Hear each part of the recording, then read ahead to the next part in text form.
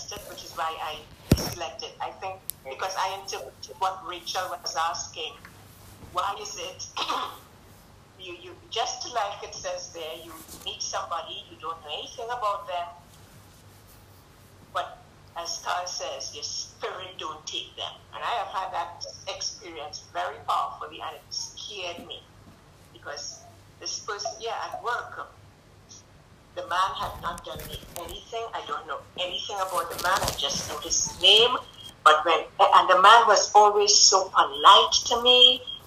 It's like couldn't even find fault to say it's this or that. But whenever that man came, I just had this strong, and it scared me because it's just like, how could you feel that way to somebody who's not done you anything, who you don't know anything about?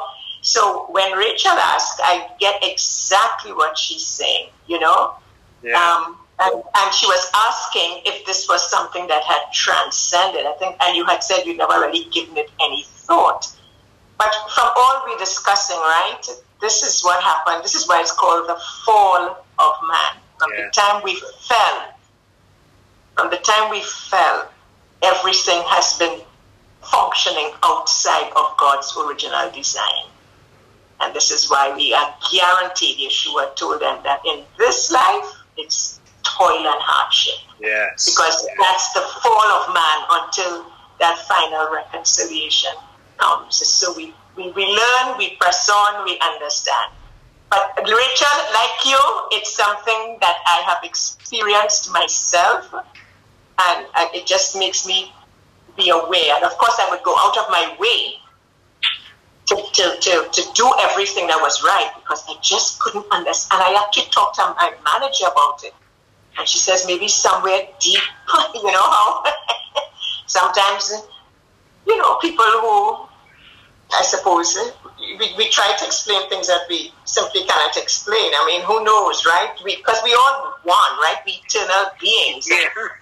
Sometimes we probably know things where, as you say, and as Duan and everybody's been saying, we translate the words as love and hate, but the idea is more chosen and rejected, or for a purpose and not for purpose. And you know, it comes out when, look at me now, I thought Carl said it all and I'm yapping.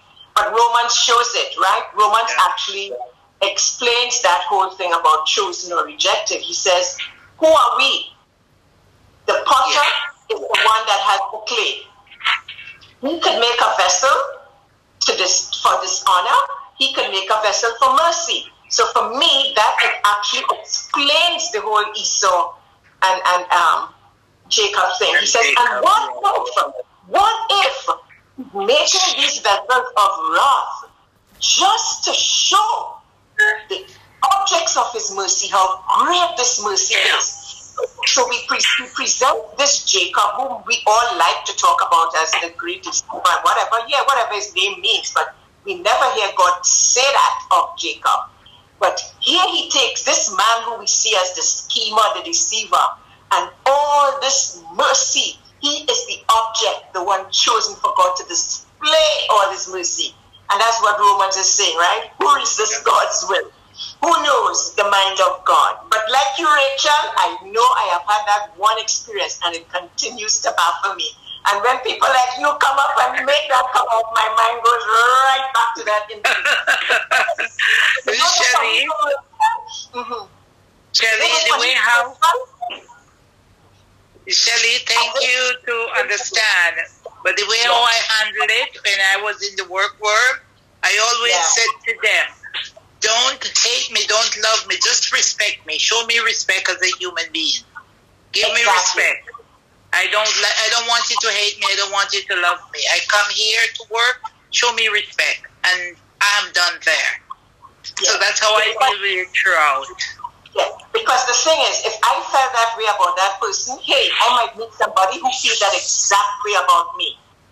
Their spirit just may not take me. They might just have an intense dislike for me as well. But you're right, it's what we do. But you know the funny thing? My son in his job, he says to me, he has a regional manager, and when he called the name, it's the exact name of that man that I have that experience about. And I am waiting just to, I said to my son, do you have a picture? Could you send it? Because that is going to be so interesting. Because I don't know of another person with that name. It would be interesting to see if the person whose name he called is the same person that I had that experience with about 15 years ago. It's going to be interesting. So you'll have to let us know, Shelley, when you find out. I will. You'll have to let us know. What a sense of humor. I have these strong feelings, and here it is. This is the boss of my son who my son finds favor with, and loves my son and is promoting him. You know, it's going to be like, what a God, right? What a God. That's what I wonder when I read Romans. When I read this chapter, it gives me a lot of insight to take a second look at certain things. So I will understand. Yeah. Thank you, guys. Folks. Okay, Thank you for your questions and your comments and your insights. Let's move on to other stuff for now. The time is going by quickly for us. So let's say the blessing for the wine.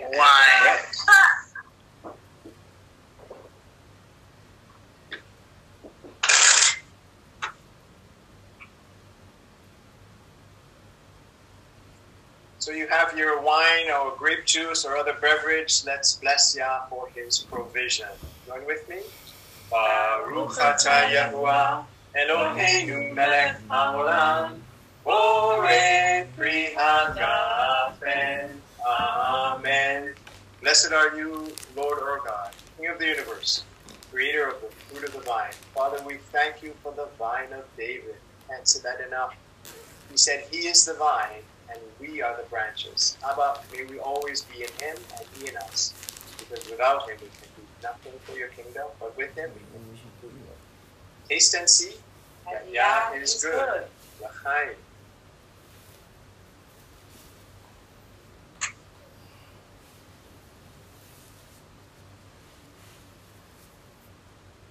And the challah, the bread, represents Yah's provision for us. Not only on Shabbat, but each and every day. Let's bless Him for His provision. Baruch atah Yahuwah Eloheinu melech haolam hamotzi lechem min haaretz. Amen. Blessed are you, Yah our Elohim, King of the universe, who brings forth bread from the earth. Father, we thank you for this bread. We certainly need it for living on this earth. But we thank you, Father, most of all, for the bread of life sent down from heaven to feed the flock of Abraham. Thank you, Father. In Yeshua's name. Amen. Okay, just a quick Shabbat Shalom to some folks who've joined us since I last greeted. Linda is with us. Shabbat Shalom, Linda. So is Angela and Rudy. Shabbat Shalom, Angela and Rudy. Hope you guys are doing well. Shabbat Shalom. Shabbat Shalom. Okay, folks, we're going to recite Psalm 150 now. Then we have about 25 minutes of music where you can just rejoice before Yah, your Maker, and just have fun. Okay, so we'll start off with Psalm 150 like this. Join with me. Hallelujah. Praise Yah in His sanctuary. Praise Him in the firmament of His power. Praise Him for His mighty acts. Praise Him as befits the abundance of His greatness. Praise Him with the blast of the shofar. Praise Him with the lyre and harp. Praise Him with drum and dance. Praise Him with organ and flute. Praise Him with cymbals clanging. Praise Him with trumpets resounding. Let all souls praise Yah. Hallelujah. And Shabbat Shalom, everyone. Shabbat Shalom. Shabbat Shalom.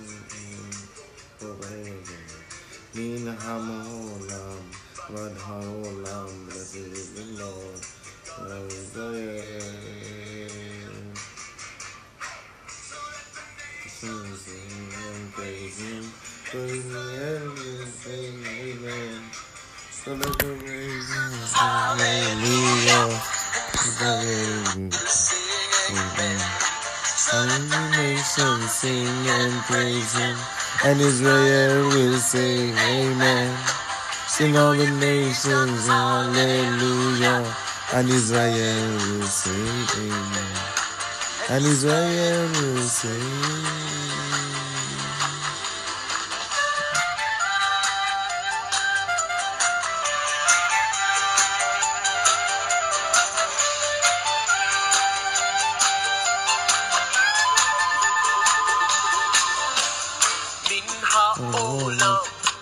Ha'olam, praise His name for the land of Judah. In Ha'olam, Ha'olam, blessed is the Lord, the God of Israel. The nations sing and praise Him, and Israel will say amen. Sing all the nations, hallelujah, and Israel will say amen. And the nations sing and praise Him, and Israel will say amen. Sing all the nations, hallelujah, and Israel will say amen.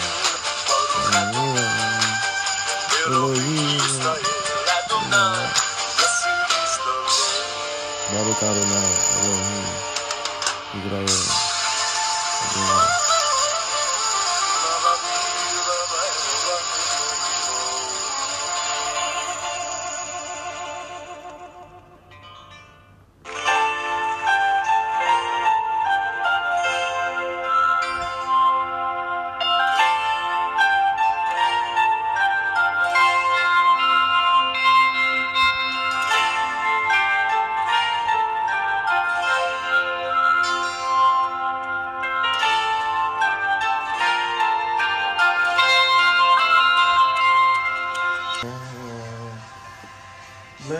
Blessed is the Lord who reigns on high.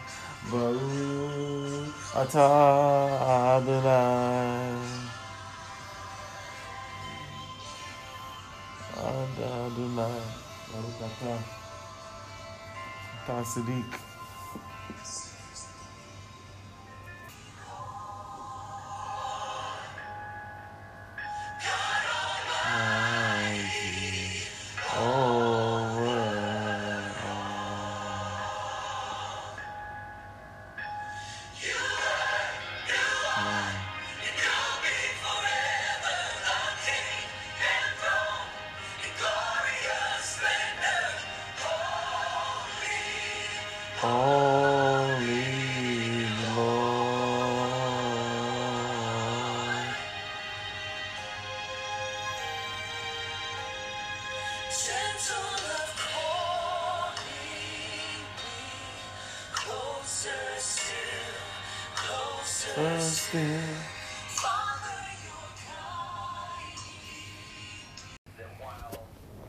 Up to the Great Flood, mankind could on occasion kill animals that it was only for the purposes of sacrifice to the Lord that it would happen.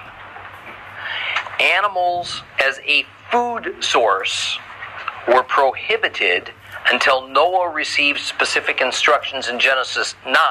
This was after the earth had been purged of all of its wickedness by means of the floodwaters. After that, man was now free to kill and eat any kind of animal. But Genesis 9 verse 4 did place some rules about using meat as food. It says that while it's now okay for man to eat the flesh of living creatures, one must not eat the blood from that creature, because life is in the blood. Now let's face it, even early man knew that if somebody got cut and their blood flowed out of their body in sufficient quantities, he died. No blood, no life. So indeed, life was in the blood, quite literally. And in addition, while God made blood unsuitable for food, he dedicated blood for the sole purpose of atonement. The pattern was obvious. One was not allowed to eat something so sacred as the source of atonement, which is blood. The purpose for blood was life and atonement. So to use blood for any other purpose was against God's will. But what we need to grasp from what I've told you concerning the prohibition against shedding blood or eating blood is that this blood prohibition applies on a number of levels. In a nutshell, the term shafat dam, meaning shed blood, or just blood for short, applies to most any case where blood is misused. Biblically speaking, murder is a misuse of blood because it ends life. Drinking the blood of an animal is a misuse because blood is for atonement. Taking the life of an animal outside of the sacred tabernacle grounds and in a manner other than a God-ordained ritual sacrifice is a misuse of blood because atonement is only available inside the holy grounds. Outside of the sanctuary, the taking of blood is just selfishly terminating life, and it's a waste. Outside of the sanctuary, the taking of blood is a misuse of blood, because a living creature that our holy God created should not be used for things like glorifying a demon, glorifying a false god, or even should it be used to glorify some kind of figment of our imagination. And there are several more examples we're not going to go into for the moment. So let's apply our new understanding about the nature of the crime of blood, or shedding blood, to the New Testament for just a second. In that watershed Jerusalem Council meeting of 49 AD, when St. Paul went to James the Just, Jesus' brother, who at that time was the head of the Church of Jerusalem, to ask the Jewish leadership of the Messianic movement to relent from first requiring Gentiles to convert to Judaism in order to worship Christ, and to establish some rules for Gentiles to follow that would satisfy the Jewish purity provisions, and thereby allow Gentiles and Jews to worship together in Jewish synagogues. Indeed, the outcome was such that many restrictions were lifted and some basic requirements were put onto these Gentiles, and many of these edicts have been sadly misunderstood, misapplied, and misrepresented by church leaders. Among these requirements for Gentile believers, as recorded in Acts 15:20, one says Gentiles are to abstain from blood. Acts 15:20. But that we write to them that they abstain from things contaminated by idols, and from fornication, and from what is strangled, and from blood. The phrase "from blood" is exactly what we've been talking about. It means Gentiles are to refrain from any misuse of blood, from murder, to not drinking blood, to not draining meat of all of its blood, to sacrificing an animal to another god. Whatever scriptural laws and commandments and regulations were in existence concerning the topic of blood, they were to be obeyed by the Gentile contingent of the church. And I won't get into it at the moment, but it also includes whatever Jewish provisions were in effect at that time concerning where an animal was to be killed and in whatever manner. The rules about animal slaughter changed a bit from the time of Leviticus, after Joshua led Israel into the land of Canaan, after it wasn't so convenient anymore to take an animal to the tabernacle and have a priest slaughter it. Okay, back to the text of Leviticus 17. Let's read Leviticus 17 to start things off today. Open your Bibles to Leviticus chapter 17, page 129 if you have a complete Jewish Bible.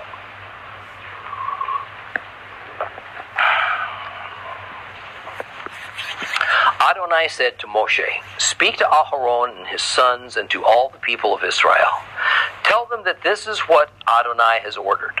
When someone from the community of Israel slaughters an ox, a lamb, or a goat inside or outside the camp without bringing it to the entrance to the tent of meeting to present it as an offering to Adonai before the tabernacle of Adonai, he's to be charged with blood. He has shed blood. That person is to be cut off from his people. The reason for this is so that the people of Israel will bring their sacrifices that they sacrifice out in the field, so that they'll bring them to Adonai to the entrance to the tent of meeting to the priest and sacrifice them there as peace offerings to Adonai. The priest will splash the blood against the altar of Adonai at the entrance to the tent of meeting and make the fat go up in smoke as a pleasing aroma for Adonai. No longer will they offer sacrifices to the goat demons before whom they prostitute themselves. This is a permanent regulation for them throughout all their generations. Also tell them, when someone from the community of Israel or one of the foreigners living with you offers a burnt offering or sacrifice without bringing it to the entrance to the tent of meeting to sacrifice it to Adonai, that person's to be cut off from his people. When someone from the community of Israel or one of the foreigners living with you eats any kind of blood, I will set myself against that person who eats blood and cut him off from his people. For the life of creatures is in the blood, and I have given it to you on the altar to make atonement for yourselves. For it is the blood that makes atonement because of the life.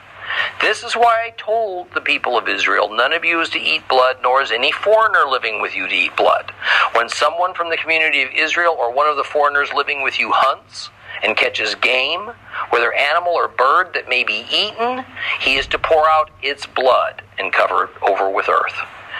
For the life of every creature, its blood is its life. Therefore I said to the people of Israel, you are not to eat the blood of any creature, because the life of every creature is in its blood.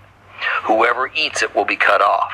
Anyone eating an animal that dies naturally or is torn to death by wild animals, whether he is a citizen or a foreigner, is to wash his clothes and bathe himself in water. He'll be unclean until evening, then he'll be clean.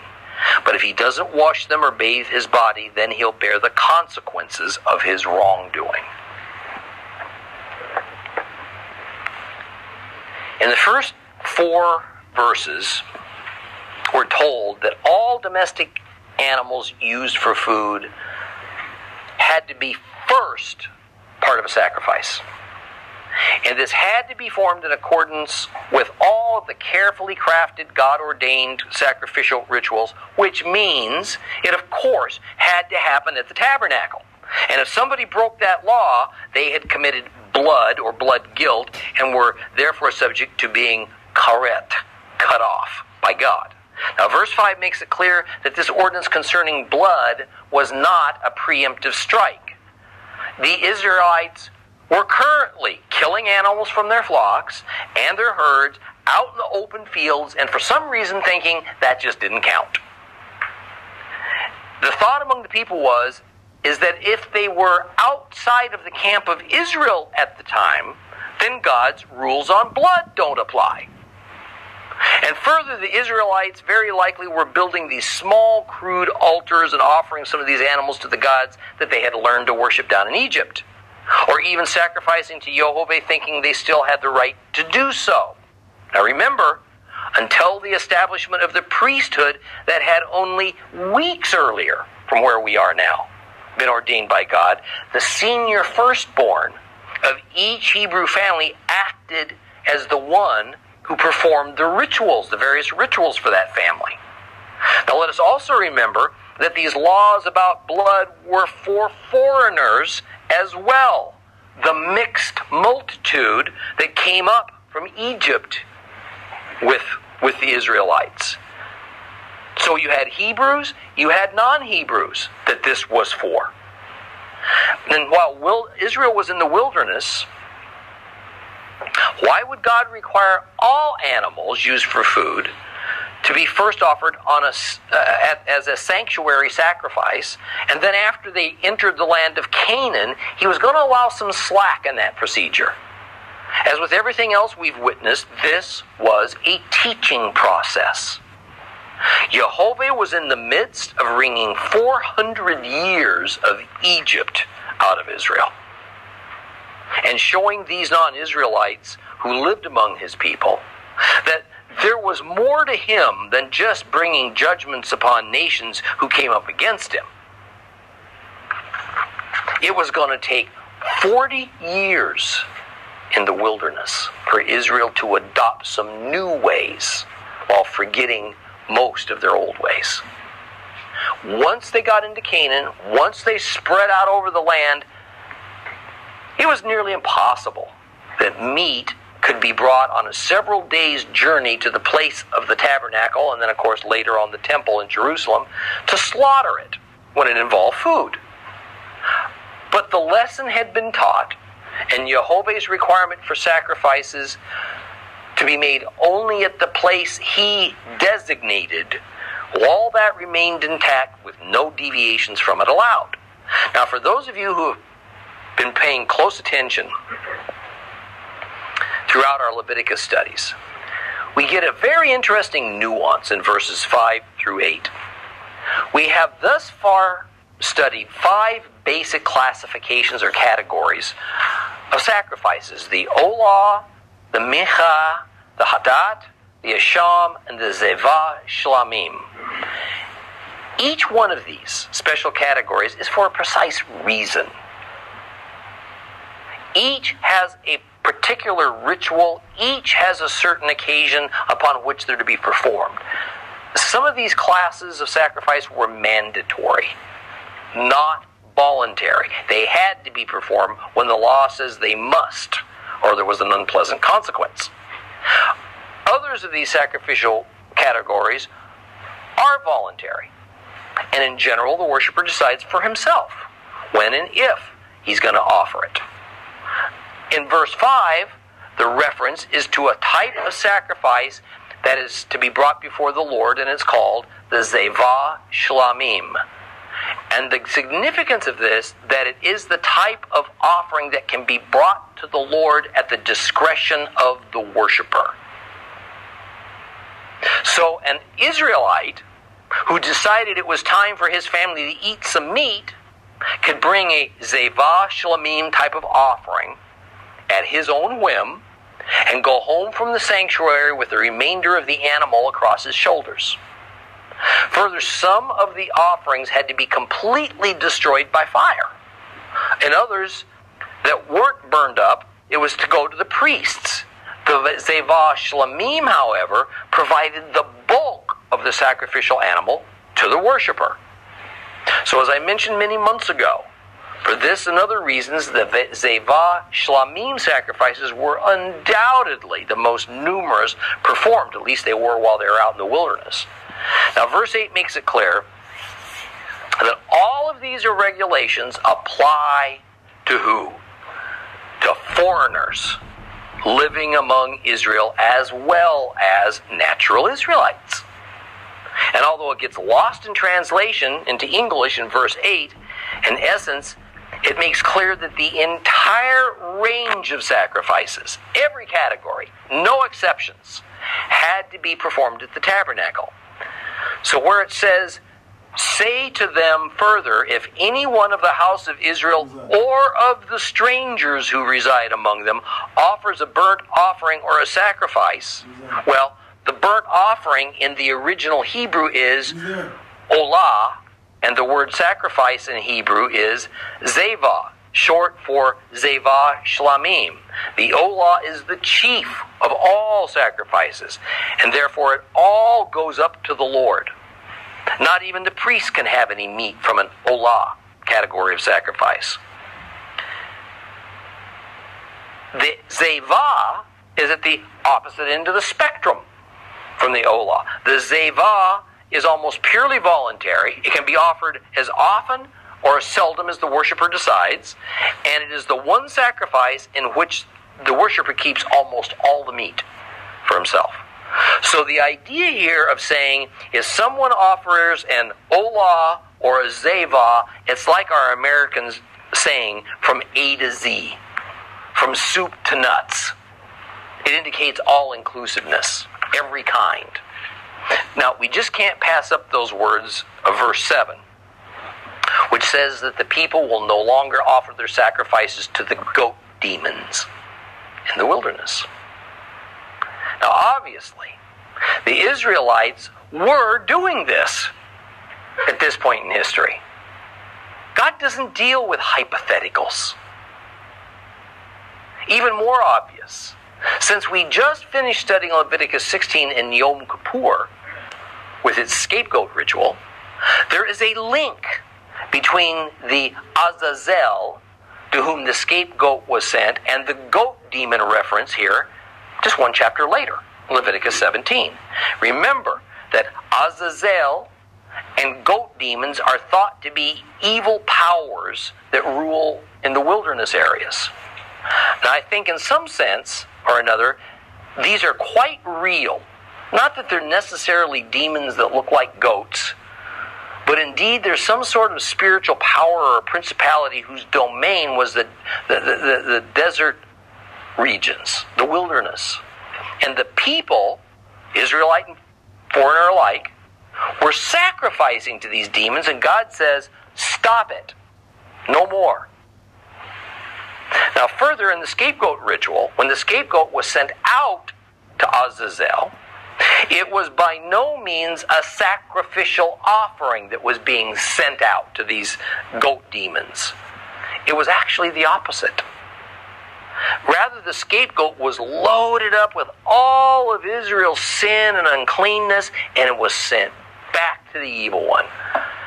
Returned to sender, out in the wilderness. It was all flung right back in his face as a reproach by God and proof of Jehovah's invincibility and his power over Satan and all of his demons. Then in verses 10 through 12, we're again told what we've previously discussed. No one among the entire throng of people of the Exodus are to partake of blood, or they'll be cut off. Now, verse 13 starts a new instruction, and it involves the killing of non-domestic animals, wild animals. So the first 12 verses of chapter 17 deals with domesticated animals, approved food sources, which is entirely different from wild animals that can be used for food sometimes, but never can they be used for sacrifices. The idea is that when man hunts animals, deer, antelope, birds, he doesn't have to drive his prey towards the sanctuary and kill it there.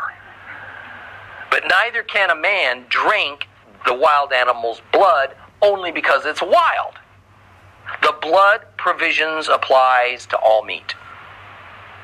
The blood of a wild animal is not suitable for sacrifice, so it has to be drained from the animal and buried in the ground. The life, which is in the blood, has to be returned to the dust, where it's returned to God.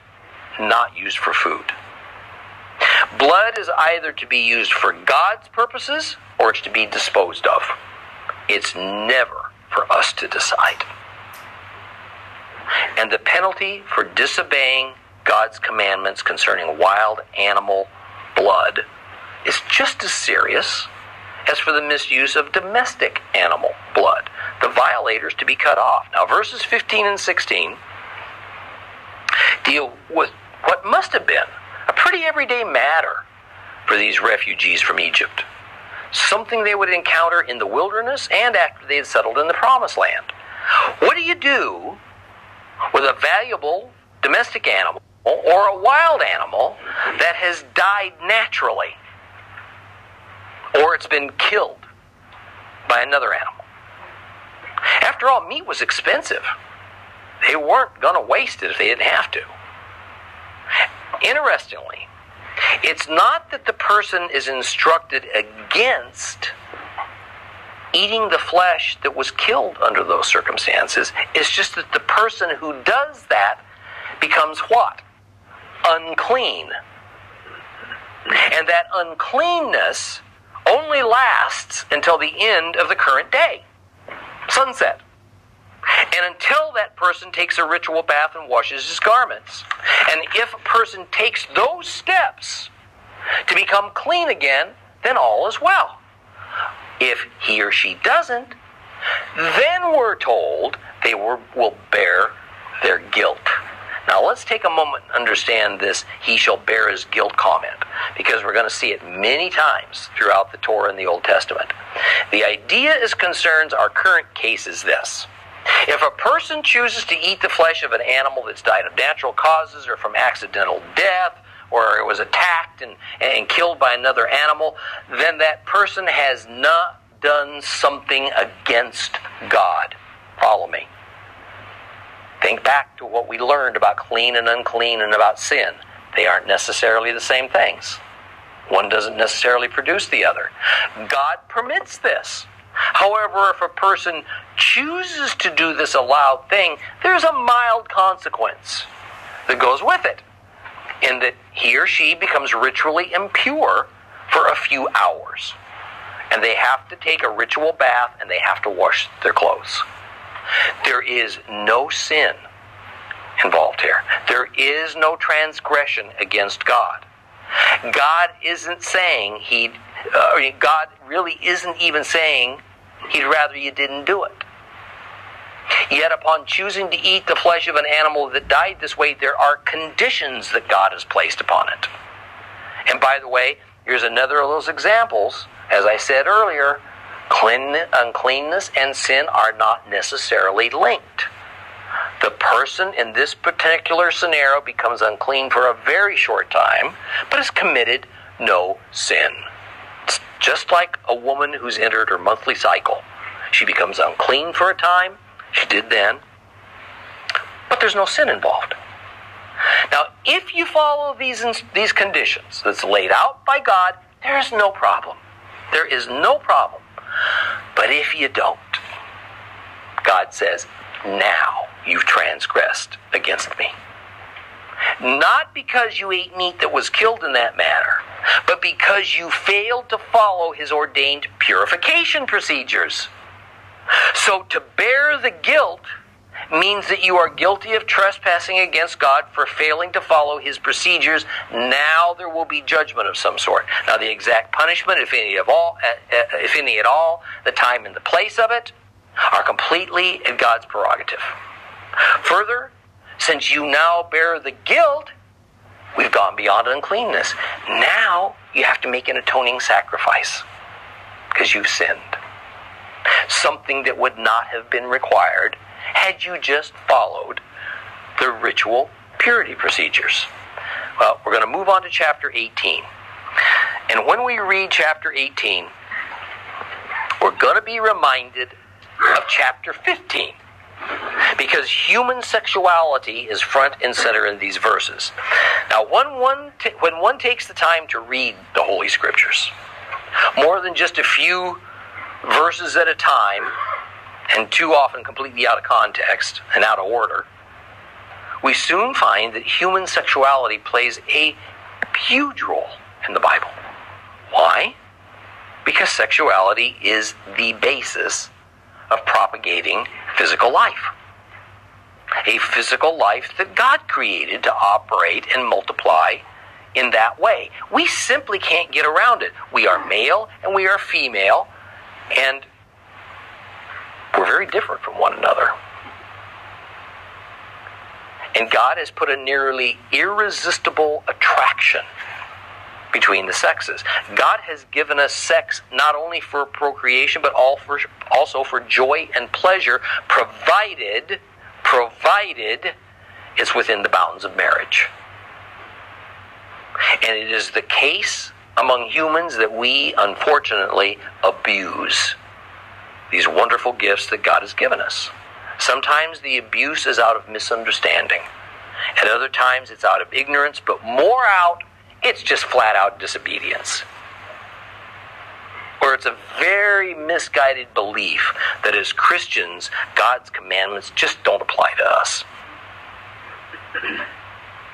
And as much as our church talks of hopes for unity, what we find in the Torah and in reality in the New Testament, if we actually read it and trust it for what it says and not allegorize it, it is that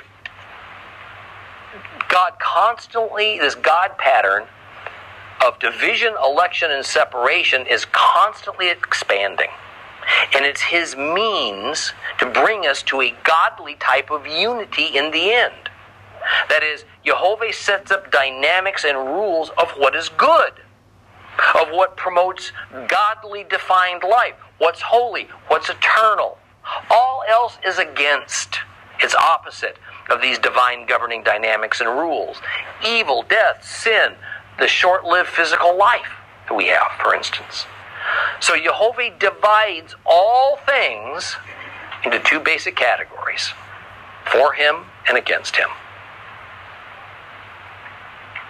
Then He elects whom or what will be included in each category. Next, He makes a deep chasm, an impassable barrier between the two sides. He separates them. It is not God that is constantly seeking unity, physical unity in our physical world. It's human beings who chase after it. The Lord seeks spiritual unity. Man has always tried to put back together these things that God separates and divides. God draws sharp distinction. Man wants to blur those distinctions or remove them altogether. We have devised a name today in the West for drawing sharp distinctions: intolerance. In the current world, intolerance is a bad thing. Better, says our secular humanist planet, is tolerance, whereby all distinctions are done away with. Nimrod's rebellion at the Tower of Babel revolved around trying to physically unify people instead of allowing them to be divided and separated as God wanted. They refused to leave. They wanted to stay bound together physically. God said, no, I want you to spread out. No, this is not a polemic against unity in the body of Messiah. God Himself is unity. He is one. He's echad. But this is entirely different than our human notion of unity, which has so severely infected the church that other than for the buildings where we meet, there is precious little difference between what we as believers choose as a way of life and what everybody else chooses. Our notion of unity is more akin to consensus, which is but agreements achieved through compromise, with a goal of universal agreement and single-mindedness. We divide ourselves up into smaller and smaller groups until we finally feel sufficiently comfortable. Then we try to unite everyone in that small group via groupthink. Then we hope it'll grow. Think of it as humanity, or the body of Christ, standing in an enormous circle, holding hands, singing Kumbaya. But that's not the kind of unity that God is, and it's not what He's seeking for us. Rather, God wants us to be of one spirit with Him, with Christ. If I am one spirit with Christ, and you are one spirit with Christ, then you and I are in unity. I don't hold your hand. I hold Christ's hand, metaphorically speaking. You don't hold my hand. You too hold Christ's hand. Then we're unified. You see that rather enormous difference? One is a method of group control. That's man's way. The other is how the Lord comes into a spiritual relationship with us. His way. So what we're going to witness in Leviticus 18 is yet another chapter in the ongoing biblical saga of God setting up that which is good and holy, separating it from that which is evil and unclean. And as His holy and set-apart nation of Israel is to follow the one and forsake the other, just as believers who have been grafted into Israel by faith in Yeshua, we're to do the same thing. We're to grasp the one and shun the other. Another thing that we're going to see undergoing further development in this chapter is the family unit. Here we're going to find God's definition of who is included in a family and who's not. Who is the head and focus of the family? Who is not? The Bible from beginning to end revolves around a patriarchal family. That is, men, the fathers, are the leaders, and they're the responsible party, by the way, of the family unit. I'm not going to get into the politically correct apology that women are not the head of the family. God didn't apologize about it, so I'm not gonna. Yet, as I mentioned earlier, all gifts can be perverted and distorted. That men would abuse their wives and daughters, that men would treat them as less than equal value in God's eyes, is unacceptable to Christ. And He taught against it. He didn't teach against the God-ordained male leadership role of the family. He taught against the male leadership's abuse of power and authority, of dereliction of duty. Because that leader's role is to selflessly shepherd his family. And I tell you this because as we begin to read chapter 18, I want you to understand the context of what we're going to read. That these instructions that are being spoken of are from the male point of view, the head of the family's point of view. That is, it is understood that these are instructions to Israelite males, not to females, at every level of Hebrew society. And it also applies to the foreigners who now live within the boundaries of Hebrew society. Naturally, females are affected greatly by these rulings, but that's primarily because of what God enjoins men from doing. So, with that, open your Bibles and let's read Leviticus chapter 18. If you have a complete Jewish Bible, it's page 130.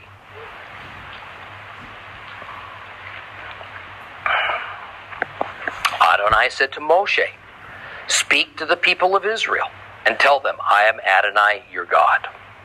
You are not to engage in the activities that are found in the land of Egypt, where you used to live. You are not to engage in the activities found in the land of Canaan, where I'm bringing you. Nor are you to live by their laws. You are to obey my rulings and laws and live accordingly. I am Adonai, your God.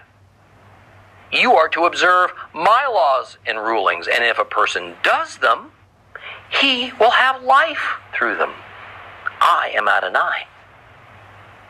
None of you is to approach anyone who is a close relative in order to have sexual relations. I am Adonai.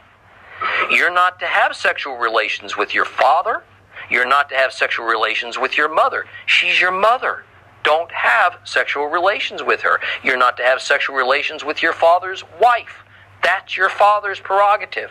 You are not to have sexual relations with your sister, the daughter of your father, the daughter of your mother, whether born at home or elsewhere. Do not have sexual relations with them. You are not to have sexual relations with your son's daughter or with your daughter's daughter. Do not have relations with them because their sexual disgrace will be your own. You are not to have sexual relations with your father's wife's daughter, born to your father, because she is your sister. Do not have sexual relations with her. You're not to have sexual relations with your father's sister because she is your father's close relative. You're not to have sexual relations with your mother's sister because she is your mother's close relative. You are not to disgrace your father's brother by having sexual relations with his wife because she's your aunt. You're not to have sexual relations with your daughter-in-law. She's your son's wife. Do not have sexual relations with her. You are not to have sexual relations with your brother's wife, because this is your brother's prerogative. You are not to have sexual relations with both a woman and her daughter, nor are you to have sexual relations with her son's daughter or daughter's daughter. They are close relatives of hers. It would be shameful. You are not to take a woman to be a rival with her sister and have relations with her while her sister is still alive. You are not to approach a woman in order to have sexual relations with her when she is unclean from her time of nidah. You're not to go to bed with your neighbor's wife and thus become unclean with her. You're not to let any of your children be sacrificed to Molech, thereby profaning the name of your God. I am Adonai. You're not to go to bed with a man as with a woman. It's an abomination. You are not to have sexual relations with any kind of animal and thus become unclean with it, nor is any woman to present herself to an animal to have sexual relations with it. It's a perversion. Do not make yourselves unclean by any of these things, because all of the nations which I'm expelling ahead of you are defiled with them. This land has become unclean. That's why I'm punishing it. The land itself will vomit out its inhabitants, but you are to keep my laws and rulings and not engage in any of these disgusting practices, neither the citizen nor the foreigner living with you. For the people of the land have committed all of these abominations, and the land's now defiled. And if you make the land unclean, it'll vomit you out too, just as it's vomiting out the nation that was there before you. For those who engage in any of these disgusting practices, whoever they may be, they will be cut off from their people. So keep my charge, not to follow any of these abominable customs that others before you have followed, and thus defile yourselves by doing them. I am Adonai, your God. Well, another appropriate name for this chapter is probably God's principles of human sexual behavior. And right out of the box, we see Jehovah draw the distinction between the behaviors of the world and versus the behaviors expected of Israel and those who are attached to Israel. The people are told that they are neither to continue the sexual behavioral habits that were acceptable back in the place they left behind, Egypt, nor are they to take up those habits of the people who currently occupy the land that Israel is going to be taking over, the land of the Canaanites. Now let's be clear. There is nothing we've encountered so far that says that the Israelites lived in a state of disgust in Egypt, nor were they particularly concerned about the immoral nature of the society that they were going to eventually encounter in Canaan. It was Jehovah who was disgusted. It was God who was concerned. And he was going to make Israel aware of his disgust and teach them to adopt his ways. So much of this was relatively new to the Israelites, and we're going to discuss that.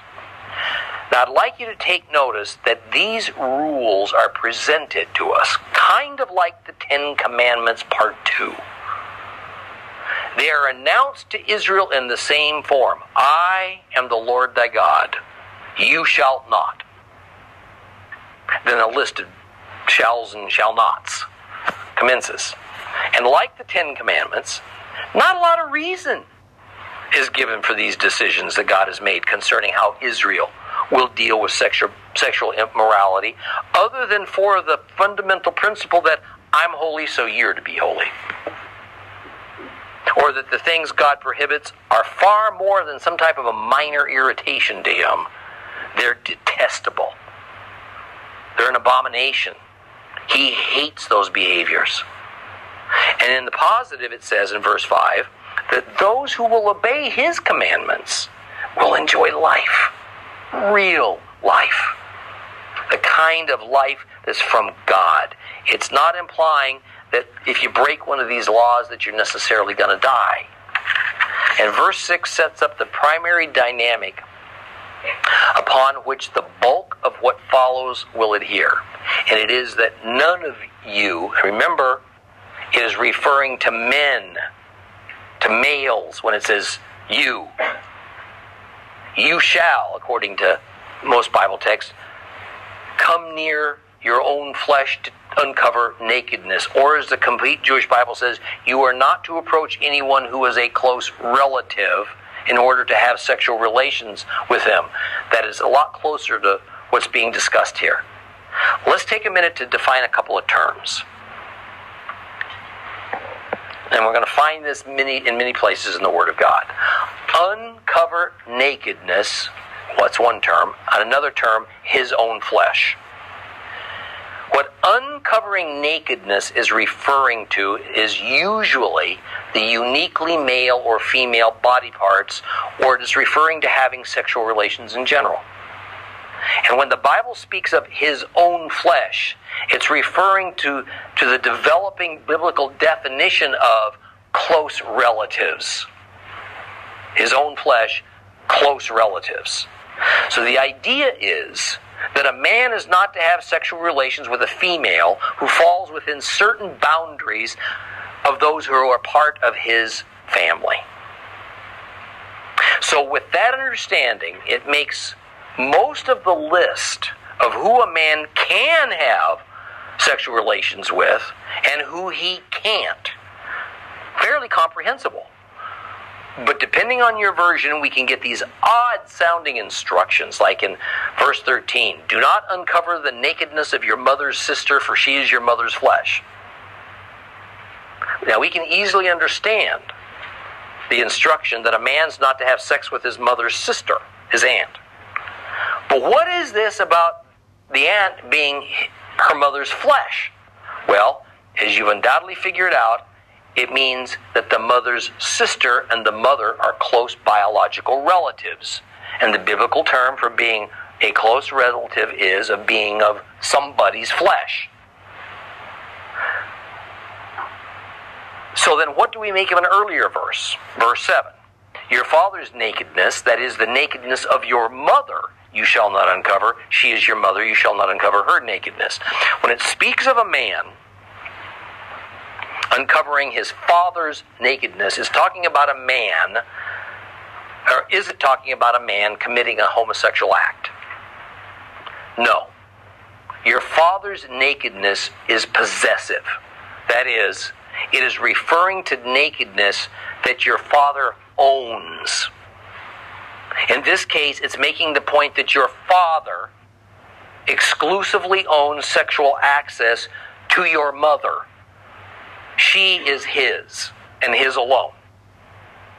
I have no intention of spending a lot of time examining the remainder of Leviticus 18, but I do want to look at these verses sufficiently that we see for ourselves that the Torah says some things that many modern liberal teachers and pastors and commentators say aren't there. And as uncomfortable as it can be to discuss deviant sexual behavior in a mixed class like this, we have to do it. Because God sees human sexuality and its proper use and purpose as totally important to his overall scheme of things.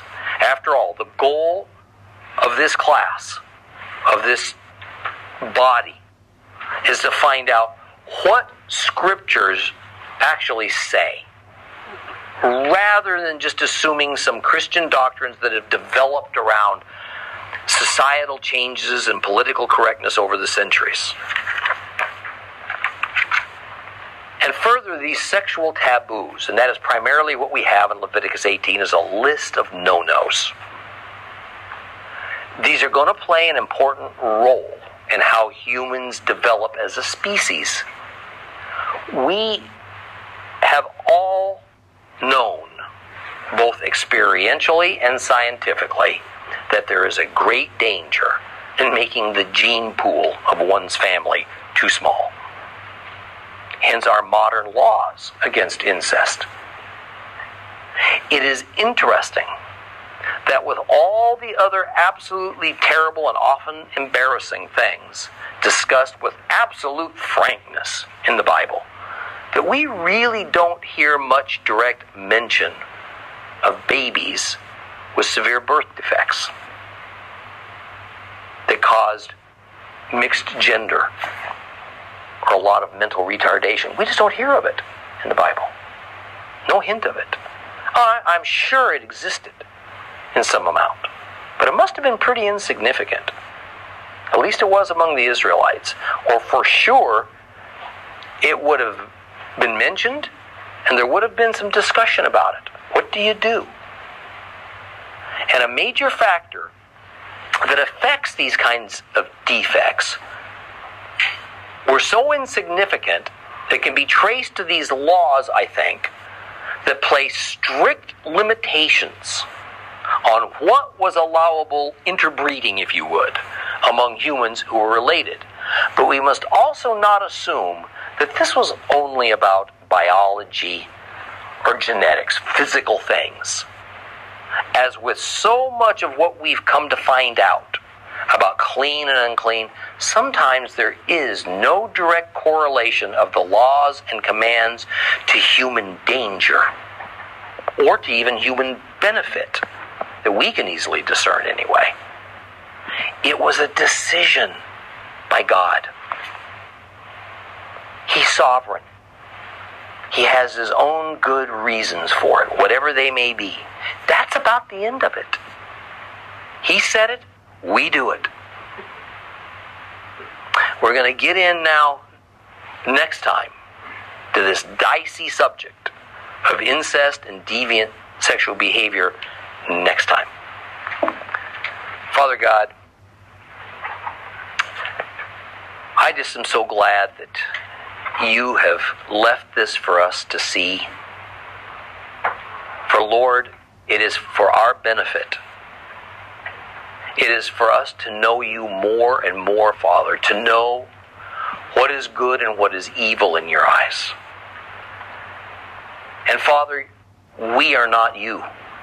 You tell us on numerous occasions, you are not a superhuman, and we're not little gods. Your mind is not our mind, and your ways are not our ways.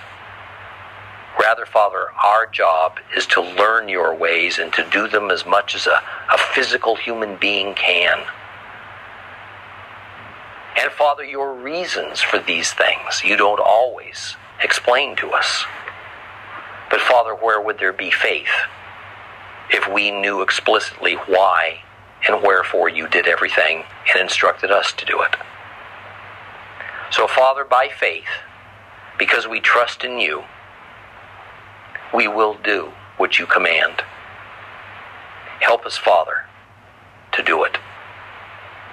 Some of these things, particularly in modern society, are difficult. It's even difficult to hear and discuss. But Father, these are real life things, and we need to face them. And we need to know how you feel about them, and not just go around it. Particularly, Father, believers, we are equipped to hear this. We can do this. And we can know what you want and what you don't. Then, as you say, we'll live real life. Not what the people around us say is life, but real life in your eyes. And what a satisfying life that is. Lord, I ask you now to bless us all. And as we go out, go back to our jobs, go back to our families and our neighborhoods, help us to make an impact, Father. Particularly in this season, help us to make an impact. Help us, Father, to be a light in our neighborhoods, to be a light within our family, to be a good example, to shun the ways of a world, Father, which are further and further away each hour from your ways. Help us, Father, to take the slings and arrows of insult and offense from a world that says that there's something wrong with us because we cling to the biblical record of a 2,000 or 3,000-year-old document. Well, Father, this document's ageless.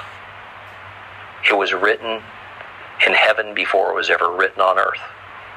And so, Father, we proudly, gladly cling to it. But, Father, we don't worship this document. We worship only you. Be with us, Lord, and bless us. In your holy name we pray. Amen. Okay. Monday of this week, and she was just shell. She was just bone covered with skin, and I couldn't believe what I saw, and oh man, she passed on Thursday. I haven't been able to do anything since the hardly work, it's just so heavy on my heart. So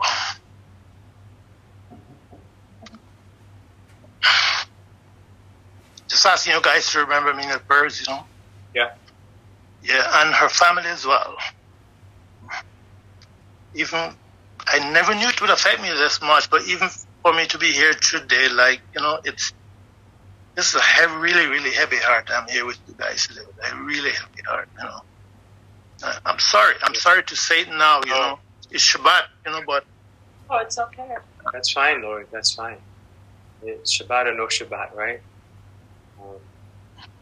There are things even more important than Shabbat. And this is right fitting for Shabbat as well, too. So we hear you. I hear the pain in your voice and in your spirit, Lord, and I really, really feel for you, my brother.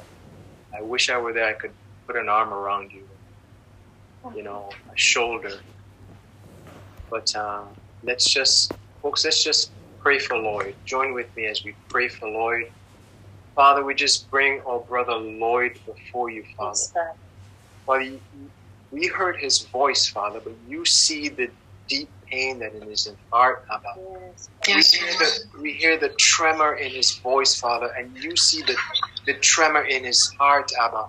You see how he's mourning over the loss of his loved one, his cousin, Abba, who passed away in a very painful and hard to bear way, Abba, that we can't understand, Abba. Yes, Lord. But Father, your will be done in our lives, each and every one of us, even in his cousin's life, Abba, and in his life, Abba. We don't understand this thing, death, very well, Abba. Perhaps one day we will come to a full understanding. But until then, we just fully trust, Father, that all that may look to us to be one way may be completely opposite to the way you see things, Abba. Man can't see as you can, Abba. You see the end from the beginning, Abba.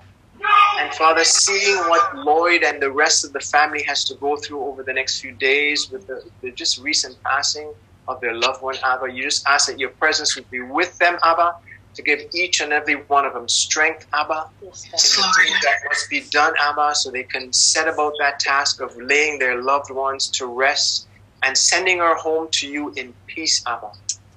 And Father, be with my brother Lloyd to give him strength and confidence, Abba, to comfort him in his time of great need, Abba. There's no words that we human beings can say to comfort him fully, Abba. But we stand with him arm in arm and we weep inside with him, Abba. Yes, Father, please comfort our brother Lloyd, Father. Let him know that you're still on the throne. Yeah, Lord. Yes.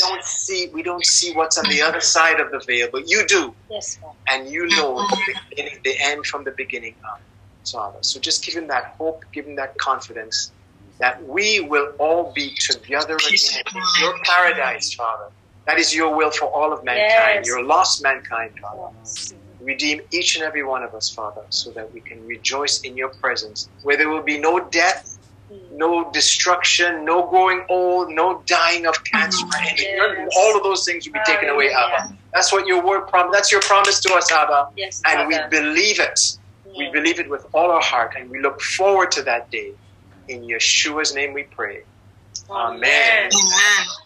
Hallelujah. Amen. Thank you, guys. Thank you. Good time.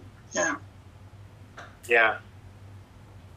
Yeah, Lloyd, I'm going to share something with you guys which I wasn't going to share. But because you were... So my mom is... You folks know my mom has been in the hospital again since last Monday. She had a stroke. And she lost quite a bit of her abilities with that stroke. Not only her very slurred speech, weakness on one side of her body. She's lost practically all her mobility now. So she can't get up without assistance. She can't walk and maneuver around without assistance. She's pretty much in the bed all the time. They're in the hospital. She's in the hospital right now. And she's at the stage now where she's kind of like refusing to eat because I think it's because she doesn't trust people around her. That's what I think. Because when I go to visit her, she eats. When Claudia goes to visit her, she eats. But there's other people, the nurses and others, she won't eat from. Because I think it's a trust issue. So we have purpose in our hearts to not let her die in hospital. I cannot let that happen. So we're going to bring our mom home. Amen. And we're going to do the best we can for her. Yeah.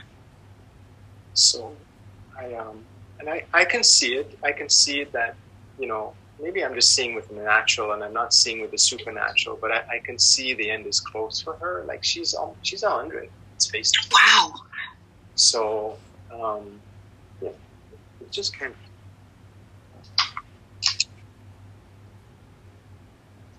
Anyway.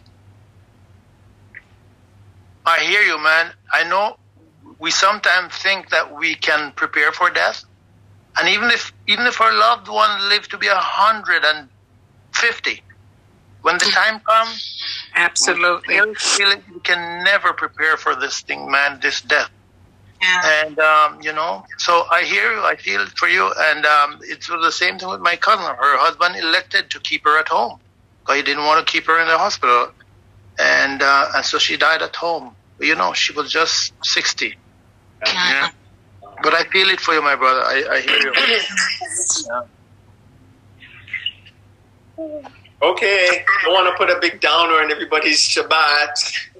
There's joy in everything, right? The saints in heaven are rejoicing right now for his redeemed people. So let's not get down. We have that hope. Okay? Always with us. Carl, I got 152. What do you say? 212. 212 it is. Okay, write that down, Claudia. It's written 212. We'll meet again. We'll continue on with our teaching with Tom Bradford in Leviticus. Okay. So don't sign off. I'll put some music on so you can you'll know that we're still here. Okay.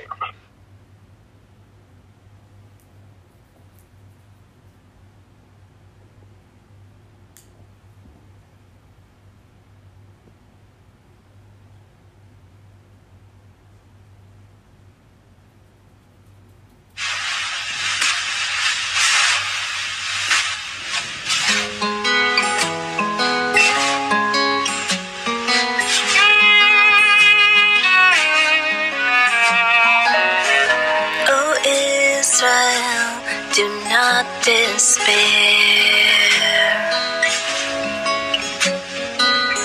The Lord, your help is everywhere. Be not afraid. Be not afraid. Be not afraid, oh Israel.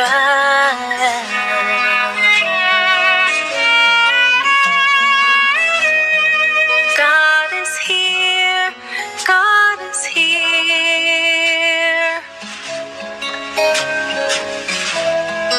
Know this battle isn't yours.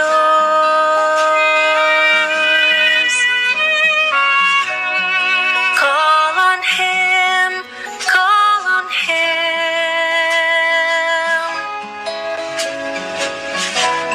Yeshua Tenu wins the war.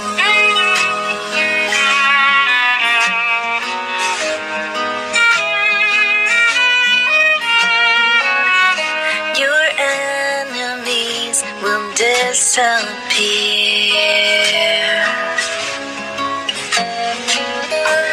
Adon Olam has made that clear.